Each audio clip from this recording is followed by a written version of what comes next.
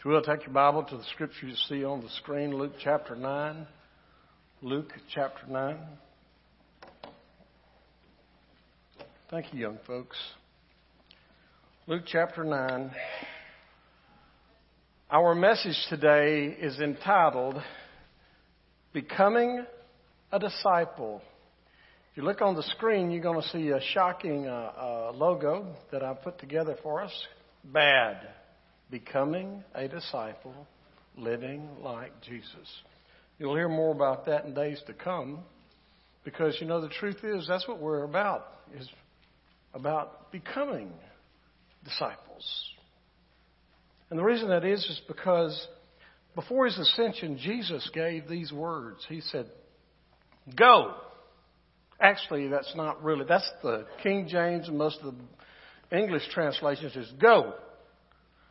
What he said how's recorded in the original language is that as you are going, can I give it to you in 10 Mile Creek language? Since you're going to be out there anyway. And then he says, make disciples, baptize, and teach. And guess what? I'm not going to make you do it by yourself. I'm going to be with you every step of the way. Now that led with make disciples. So my lightning quick mind tells me that if we're going to make disciples, we have to be disciples. Let me illustrate it this way. You decide that you want to be an electrician. Well, just because you decided that you want to be an electrician don't mean that you know what to do and can get a job and can work. In fact, you want to become an electrician, you have to go through a lot of steps. You have to get some instruction. But first of all, let me say this. You have to get with an electrician. Hello? Somebody that knows what he's doing. You get with an electrician. You can do some study, maybe in school some way. Then you go through an apprenticeship. Then you can get after a number of years, you can get your journeyman's electrician's license. And then move on to the master license. It's a process that you have to grow. This is for safety as well as for competence. By the way, being a disciple of Jesus works in the same manner. It's not a one and done proposition. And I want to say this to dispel thoughts in this room. Being a disciple is not limited to people in vocational ministry. It is for everybody. Realizing that it takes a little bit of work, as I've described here, I'll just tell you is that you go back to Jesus' example. He took 12 men, and it took him 3 years of intense training to make those guys into disciples. And oh, by the way, everybody didn't make the cut. Y'all got that? Nod and let me know that you're awake, okay? It's kind of like when I think about that, it's kind of like today that we don't really understand this thing. For whatever reason, we don't really understand this thing of being a disciple. It's a little confusing.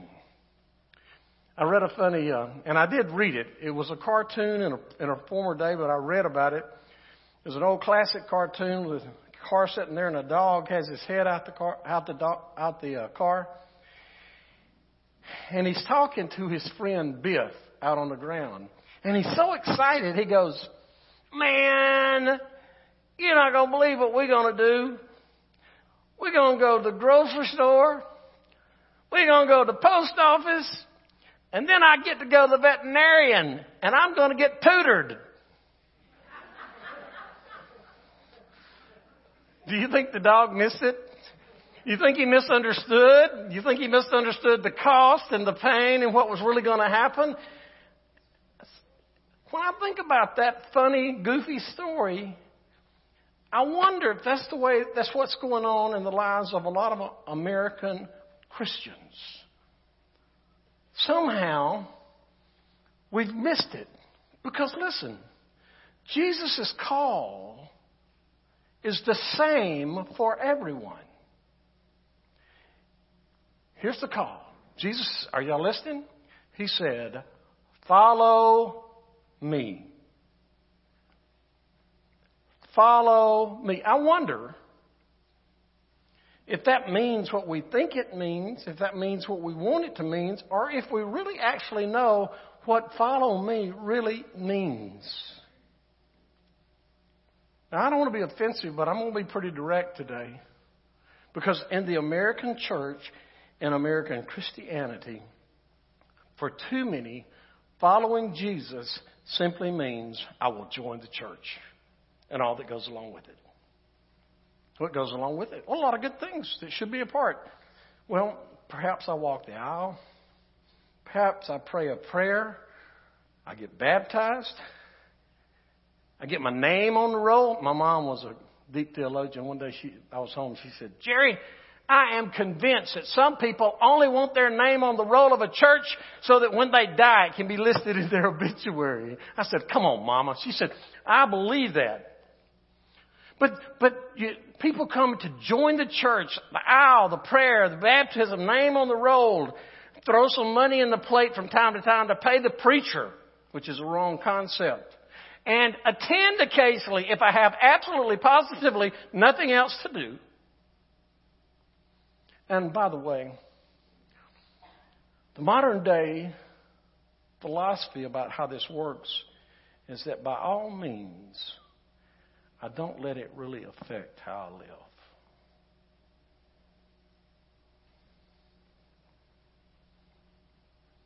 Now, people may think that's not right, but it parallels what the former president of the IMB, International Mission Board, wrote. David Platt wrote this. He said, to be a Christian in America means you go through certain religious rituals, aisle, prayer, baptism, and call yourself a Christian, all the while living however you want to live. We'll leave that sitting there just for a second. Again, we may not like that, but everything I read, a lot of what I see, all the signs in our culture, our church culture, seems to point to this statement as being true. Now, everybody in this room knows that Jesus taught something different. So we say, how in the world would something like this happen? Where we get from where Jesus calls us to follow me to where it's just some religious ritual. How does it get there? I don't have all the answers, but I can tell you one. Generationally, we have replaced our experiential connection to the Savior with an institutional connection to the church. And never forget this. The generational pull, the gravitational pull of this culture, of our DNA, is always away from walking experientially with Jesus. It's always pulling us away from discipleship. Generationally, it's taking its toll. I'm listening to a book on Audible. It's called What If? It's by Chuck Swindoll. And excuse me, it's the wrong book. I'm also listening and reading a book by Tony Evans. Tony said this generationally. He says, in faith, think about in your faith, for our forefathers, it was an experience. For our fathers, it was an inheritance. For us, it's a convenience. And for our kids, it's a nuisance. Because we've gotten away from that experiential part of our life. Last week, we hovered over the story of the rich young ruler. I know everybody remembers every word I said. But we talked about the rich young ruler and talked about that eye of the needle principle. Here's what happened. Jesus brought this young man. Now remember, the rich young ruler was not some pagan. He was a good guy. He sat on the front row like the kids are sitting here. He was a good guy. He knew everything. He understood everything. And Jesus brought him to a very specific point of decision where he had to make one decision or the other. And he made the decision to walk away. Now the scripture tells us that The man, when Jesus said, go sell all you have, all he was trying to do is rid him of his God. His wealth and his money and his life had become his God. And when Jesus told him to do that, the scripture tells us that the man was grieved and he walked away. But let me tell you, there were two people grieved in that story. Because I dare say that Jesus had a tear in his eye when the man chose the temporal over the eternal.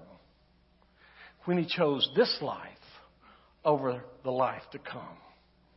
But I do want you to know this. Jesus was brokenhearted, but he did not and does not lower his divine standards. He allowed the man to walk away. And he will do that for us also. Jesus calls everybody to the same standards in the same way. And it pays us, if I use a real old Baptist word, it behooves us to not be like that dog in that silly cartoon. And it behooves us to understand what God has called us to, what Jesus expects of us. It's Jesus who says at the end of the Sermon on the Mount, not everybody who says the right words and tries to do the right things is going to make it into heaven. In fact, some of those folks around that throne he was talking about said, well, Lord, didn't we? Didn't we cast out demons? Didn't we perform miracles? Didn't we?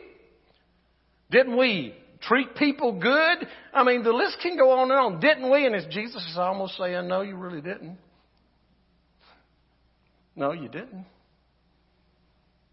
Because you see, he calls us to something different. We have to understand the level of it. I think this is up here. R.C. Sproul, said this. The main way people acquire a false sense of assurance of their salvation is believing a false understanding of the way of salvation. The average person, we may be above average in this church, so this may not be directed at you, but the average person knows very little about this term, Christian. The average person can't tell you where it was birthed. I know some of you deep Bible people in here can go with Acts 11 at Antioch. Got you. At the same time, some of those folks some of you cannot even tell me how many times it's used in the New Testament. Or how it was used. And I'm only saying that to say that today we kind of throw that term Christian around very loosely in our culture and what it means to be a Christian. So here's what we're going to do. If you will follow me just for a bit. Today we're going to lay the term Christian over here on the table. And we're not going to use it. The terms that we will use today will be Christ follower, follower of Christ, disciple of Christ. A follower of Christ, a disciple of Christ. Why would you do that, Brother Jerry? Let me rock your world. You've never heard this before. Jesus never called anyone to be a Christian. You will not find it in the Bible. He called us to be followers of Him. His call to every person in this book was the same, and it was, follow me. Follow me. So today, you didn't think I was ever going to get to the scripture. Today, in Luke chapter 9, we're going to talk about three guys. We're going to read a very familiar story about three guys who really didn't understand this thing of following Jesus. We're going to unpack the story. And at the end, it may be fitting that we compare our concept, our understanding of following Jesus and being His disciple, and see if our concept is compatible with what He demands. If you look there in verse 57, you can stand if you will. Let's stand to honor the reading of God's Word if you don't mind.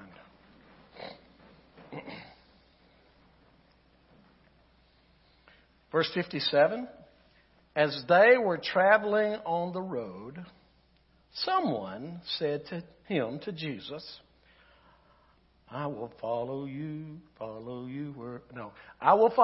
wherever you may go. And Jesus told him, foxes have dens, and birds of the sky have nests. But the Son of Man has no place to lay his head. Then he, Jesus, said to another, follow me. Lord, he said, first, let me go bury my father. But Jesus told him, let the dead bury their own dead, but you go and spread the news of the kingdom of God. Another said, I will follow you, Lord, but first, let me go and say goodbye to those at my house. But Jesus said to him, no one who puts his hand to the plow and looks back is fit for the kingdom of God. 3 men. All initially said yes. All initially said that they were going to follow him. But when they found out what it required, they walked away. Let's pray together. Heavenly Father, I pray that you will take your words and you will speak them into our hearts. I pray that you will open our eyes. I pray that you will open our hearts. I pray that you will open the eyes of our heart that we can see. In Jesus' name, amen. Thank you. You may be seated. Being saved and being a disciple means more than most people think. From our text, I just kind of want to unpack this of what it takes to be a true disciple. And I'm telling you, if you're using the bulletin for notes, I'm only going to put that on your left on the screen. You'll have to listen for those on your right. I'll try to make it as clear as I can. The first thing that it requires is a commitment that is true. A commitment that is true. Jesus never invited anyone. Jesus never sought anyone, and he never seeks anyone to only participate. To get involved. With him, it's always commitment. Why is it always commitment with Jesus? It is commitment because he is committed to us. How committed is he to us? He left his home in heaven, died on an old rugged cross, a bloody death, rose from the grave. With him, it is always commitment. When you look here, the first guy volunteered. You heard me make the little joke. I will follow him. No, that's what he says. I'll follow you wherever you go. He volunteered. Now, I will tell you this. Luke is kind. He says it's somebody. He says it's just somebody. Matthew says it wasn't just somebody. It was a scribe. Now, do you know what a scribe was? He was a church leader. I mean, he's the one that wrote everything down, Lucy. He's the one that wrote everything down. He pinned it out so he obviously knew it. And he was the one that should have known, should have had some kind of knowledge of what Jesus expected. And how did Jesus respond? Can I just give it to you again in 10 Mile Creek lingo? Jesus said, you want to follow me? You want to follow me? You sure? If you're going to follow me, do you even know where I'm going? Do you know what you'll have to go through? Do you know what I don't have? I don't even have a place to lay my head. You see, folks, here's the thing that we need to get in our minds. Ultimately, at the end of time, at the end of life, Jesus and all of his disciples will spend an eternity in heaven. But the only people who make it there, please listen, the only people who make it there is whose commitment is true. It is unshakable. It is unbreakable. It is unflappable. to lead, to follow where He leads, to go where He says to go, and to do what He says to do with Him in our lives. Whew. But as you read this, for those who are taking notes, keeping score, He also gives this word of caution in this same thing. You know what the caution is for us? You say you want to follow me. You say you'll go with me, but look, foxes have dens to go to. Birds of the sky have nests. But the Son of Man here on earth doesn't even have a place to lay His head. You know what that means? Before you think that you're going to follow Jesus, you better first consider what the cost is. Before you say that you're going to go wherever He goes, you better think about what it's going to cost you and how hard it may be. And I'm just going to give you this personal word. I think we're turning the corner in America where it's not going to be so easy anymore to worship Jehovah God. We better make sure. I think about all the martyrs from the Anabaptists. I think about the man, can't call his name. They tied him at the stake to burn him. They poured gunpowder over him. He had a beard. And he said, rub that gunpowder in. And he never denied Jesus as they burned him at the stake. Do we have that kind of faith? Some people won't even come to church services if you're not doing their favorite song, or their favorite preacher's not preaching, or their favorite singer's not singing. Is that really commitment, brothers and sisters? You see, Jesus was not rejecting the scribe's offer, and He was not rejecting the scribe. He was trying to refine the man's understanding of what this thing of following Him was. If I put it in a funny way, He's trying to refine the man's understanding of his undertaking. For too long, churches have offered an easy believism that's long on benefits and short on commitment. Church bodies have unwittingly, mind you, have taught, just pray the prayer and you're okay. Make no mistake, praying is the beginning, but it's only the beginning of a life in Christ. It requires repentance, followed by seeking God, followed by life change, followed by commitment, followed by an eternal home, which is gained by following Jesus. Never forget this. Heaven is not mine, nor yours, nor mankind's objective.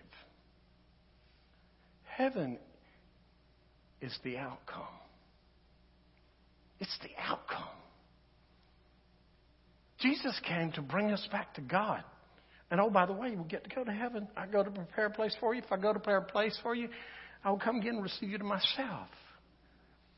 It entails commitment. Not participation, commitment. And a commitment that stands in the time of trouble. And that's what you signed up for when you trusted Jesus. If you never trusted Jesus, He called you. And the benefits are wonderful. But it's commitment. And sometimes the preacher preaches a message like this and somebody go, well, I never knew that. It's kind of like the boy who was going to, he had graduated from preschool to kindergarten. And little Steve, I chose his name because of our own Steve. Little Steve ate lunch his first day of kindergarten. And when he got through with lunch, he got his backpack on, got everything together. And his teacher said, what's going on, Steve? He goes, my mom comes and gets me every day after lunch. And the teacher tried to be as sweet as she could. She said, well, Steve, You're no longer in preschool. You're now in kindergarten. You got 3 more hours to go. And as he put his backpack down, he said, who signed me up for that? Isn't that what we feel like sometimes when we don't get the whole picture? You saw the little logo up there, BAD, becoming a disciple. We're going to try to, as a church, the vision is to have classes, seminars, projects, and other things to help us become disciples, to learn how to live more like Christ, so that we have that commitment that is true. The second thing that I see from this text is the second guy here. It's a call. He has a call. If you're going to be committed, you're going to be a disciple. It's a call that's been tested. The scribe volunteered. In verse 59, Jesus called the second guy and he said, follow me. This was Jesus' call, and this is Jesus' call. When you prayed to receive Christ, whether it was a preacher, whether it was your mom and dad, whether it was a friend, when somebody led you to pray and receive Christ, I don't know what you were told, but Jesus says what he says to everyone. In that moment, his call to you was, follow me. Become my disciple. Become my apprentice. Become my intern. In fact, in Matthew 11 it says, take my yoke upon you and learn from me. He calls us to learn so that we know how to stand against the difficulties in this world. We don't know how to stand. Jesus, to this man here, in verse 59, he says, follow me. This is a word of clarity. You're writing it down. The conversation went something like this. Jesus said, follow me. And the man goes, Lord, well, you got that part right. Lord, first let me go bury my father. And you think, well, that's a good thing. The problem was, as the story goes, Dad wasn't dead yet. And in the Jewish custom, sometimes that could take an entire year to complete. As we read in their text last week, Jesus is all about honoring your parents, all about honoring your family. At the same time, family, please listen, because you're going to get mad at me, and I'm just the messenger. At the same time, family is never an excuse for a lackluster commitment to following Christ. It just isn't. Well, can you prove that? I didn't think you'd ever ask. Let's look at Matthew 10. The one who loves a father or mother more than me is not worthy of me. The one who loves a son or daughter more than me is not worthy of me. And whoever doesn't take up his cross and follow me is not worthy of me. And that last one is a tough one. Anyone who finds his life will lose it. And everyone who loses his life because of me will find it. You may wish that Jesus didn't say that, but he did. And it tests our hearts. His call is to follow me and to love me. Are you listening? To love me more than all of these. Certainly, there are some people that go, well, I just can't believe he's talking about the family. But if you read this, there's no way around that he's talking about family. Our Lord requires us to have nothing in front of him in our lives. Nothing in front of him in our lives. Jesus was trying to take this man and get him to rethink his priorities just like he does us. Tim Keller makes this statement. Is that up there? Go ahead. The human heart takes good things like a successful career, love, material possessions, even family, and turns them into ultimate things. Our hearts deify them. Now, does everybody know what that means? Make them a god? That's what it means. Our hearts deify them as the center of our lives because we think They can give us significance and security, safety and fulfillment if we attain them.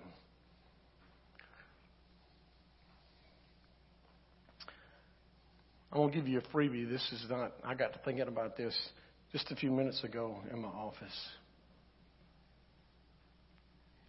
As we think about the misplaced priorities and how it tests our hearts, John Calvin said that the human heart is an idol factory. That means you can take anything in your life and make an idol out of it. And if you look up there, he missed a successful career, love, material things, family, hobbies. Make a God out of it. I'm going to caution us about making a God of anything, especially your family. Ed Litton, I heard him say when preaching on idols many years ago, he said, if you take and you raise your spouse, your parents, your kids, your grandkids, loved ones, you put on them the mantle of deity, you could crush them. Because humans aren't up to being somebody's God. What I will tell you is that be careful what you put in front of God, because this is still His world. And He gives and He takes away. He can take away whatever you put in front of Him. And I think He will. If we're going to be His disciple, we have to live this commitment that's true. We have to live the call that is tested. The third thing is, I see in here from this last man, is a conviction that's trusted. A conviction that's trusted. The third guy volunteered. If you look in verse 61, he said, I'll follow you, Lord, but first. I'll follow you, Lord, but first. I'll follow you, Lord, but first. I'm surprised Luke wrote the rest of the sentence. Because, brothers and sisters, like it or lump it, when you start an answer to the Lord with the conjunction but, you start it out in reverse. It's like you know more than he does. This man basically said, okay, listen, this hits us where we live. This man basically said, Lord, I'll follow you. That's cool. But I got some things to do before I follow you. You're not my top man you're not my top gig. I got other things to do before I get there. And the truth is, Jesus heard this man's words like He hears ours too often. We speak and He hears. And He detects there's something wrong in the thinking. And we said a conviction. Conviction is deeper than a belief.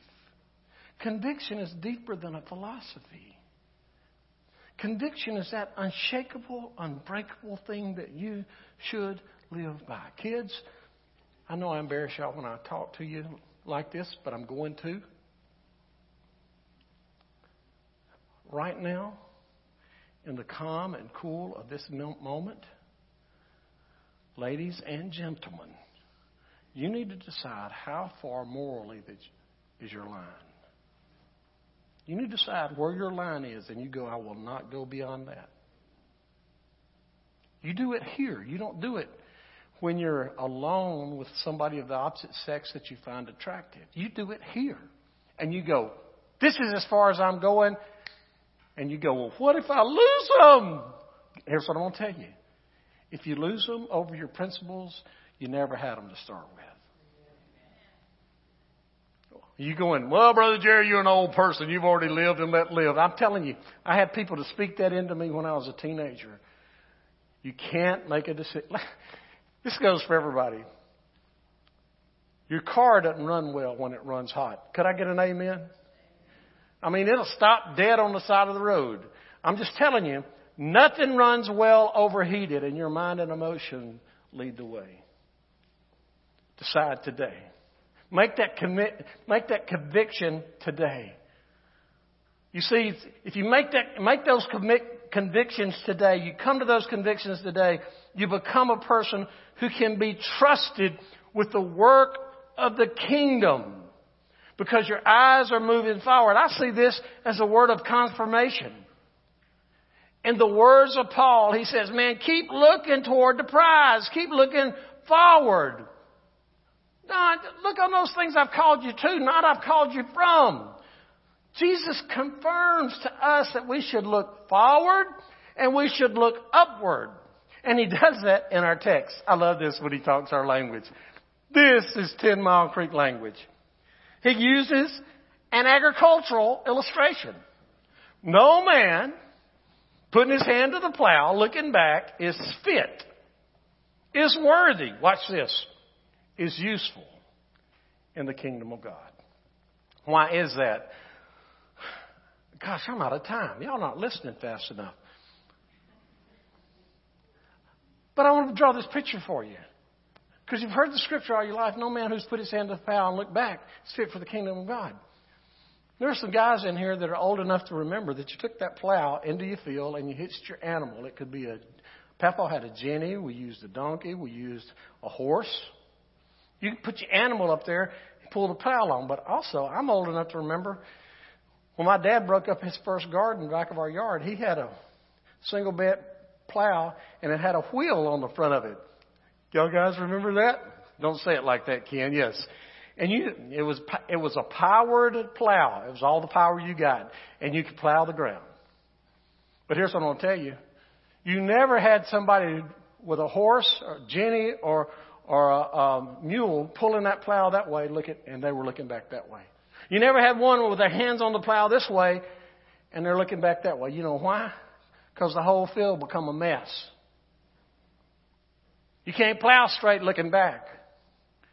And that's what Jesus is saying. If you're going to be of use in the kingdom of God, you have to have your eyes on the kingdom work that He's called us to ahead.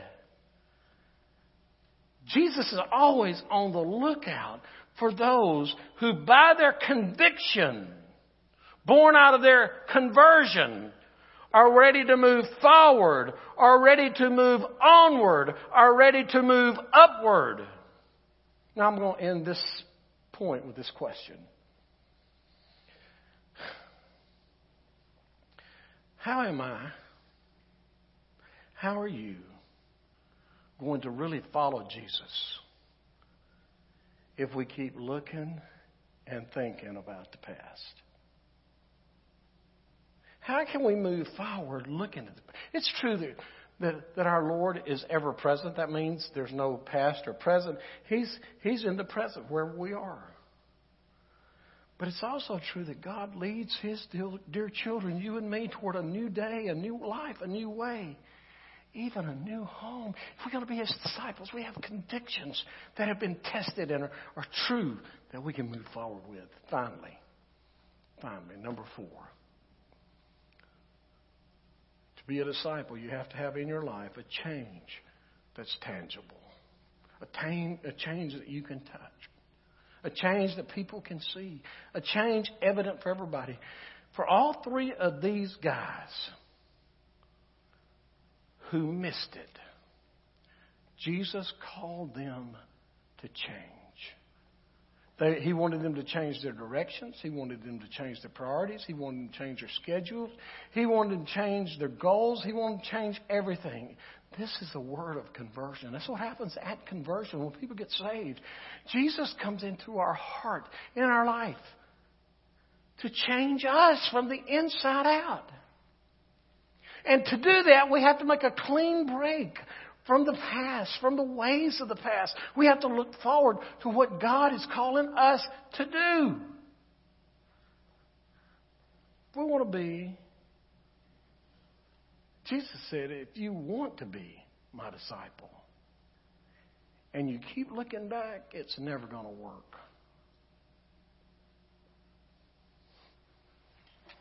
How about, before I end, how about just a funny illustration of this? Whether you're going to look back or you're going to look forward. All you married people, how would it be if you got to your next anniversary and y'all are sitting in your living room and you looked over at your spouse and you said, "A penny for your thoughts." And your spouse said, "Well, You know, I was thinking about the good old days before we got married. And I was thinking especially of how wonderful my life was back then. And right now, as you ask, I am thinking about all my old boyfriends or girlfriends. Would that work for anybody in here? I know what would happen if that happened to you. My phone would be ringing and you'd want some marriage counseling. Amen?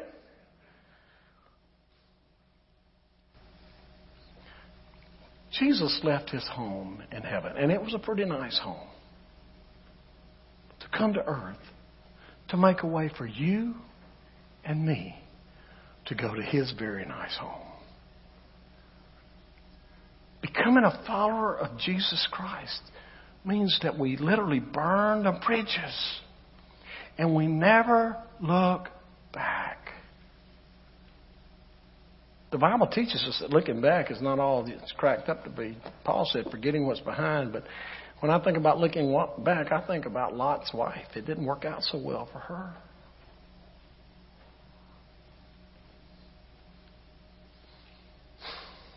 As I end this morning, being a follower of Christ is not a fly-by-night thing. It's not a do it when you want to thing. It's a not don't bother me type of life. It's an everyday walk by faith. And what we forget is that while God is a loving God, not wanting any to perish, He's also a jealous God who will not, I want to say this emphatically, who will not accept second place in your life. Jesus' call is for all, for everyone. But it is also a call for all. Watch this. It's a call for your all. All that you are, all that you have, all that you ever hope to be. And He gives you, if you respond to that, He gives you what you can get nowhere else. He gives you inner peace. He gives you contentment. He gives you a helper in the Holy Spirit. He gives you abundant life here. He gives you eternal life over there. He gives you a home over there built by His divine hands. What He asks, what He requires, what He demands is that you follow Him down here. You trust Him as the only one who can forgive your sin. You trust Him as the one that can save your soul. And then down here you become His hands and feet in a daily way to touch the world with the good news of His love. Brothers and sisters, this is what being a disciple is all about. Does it include church attendance? You bet. This is the bride of Christ. Does it include service through the church? You bet. But the question today is, will I be His disciple?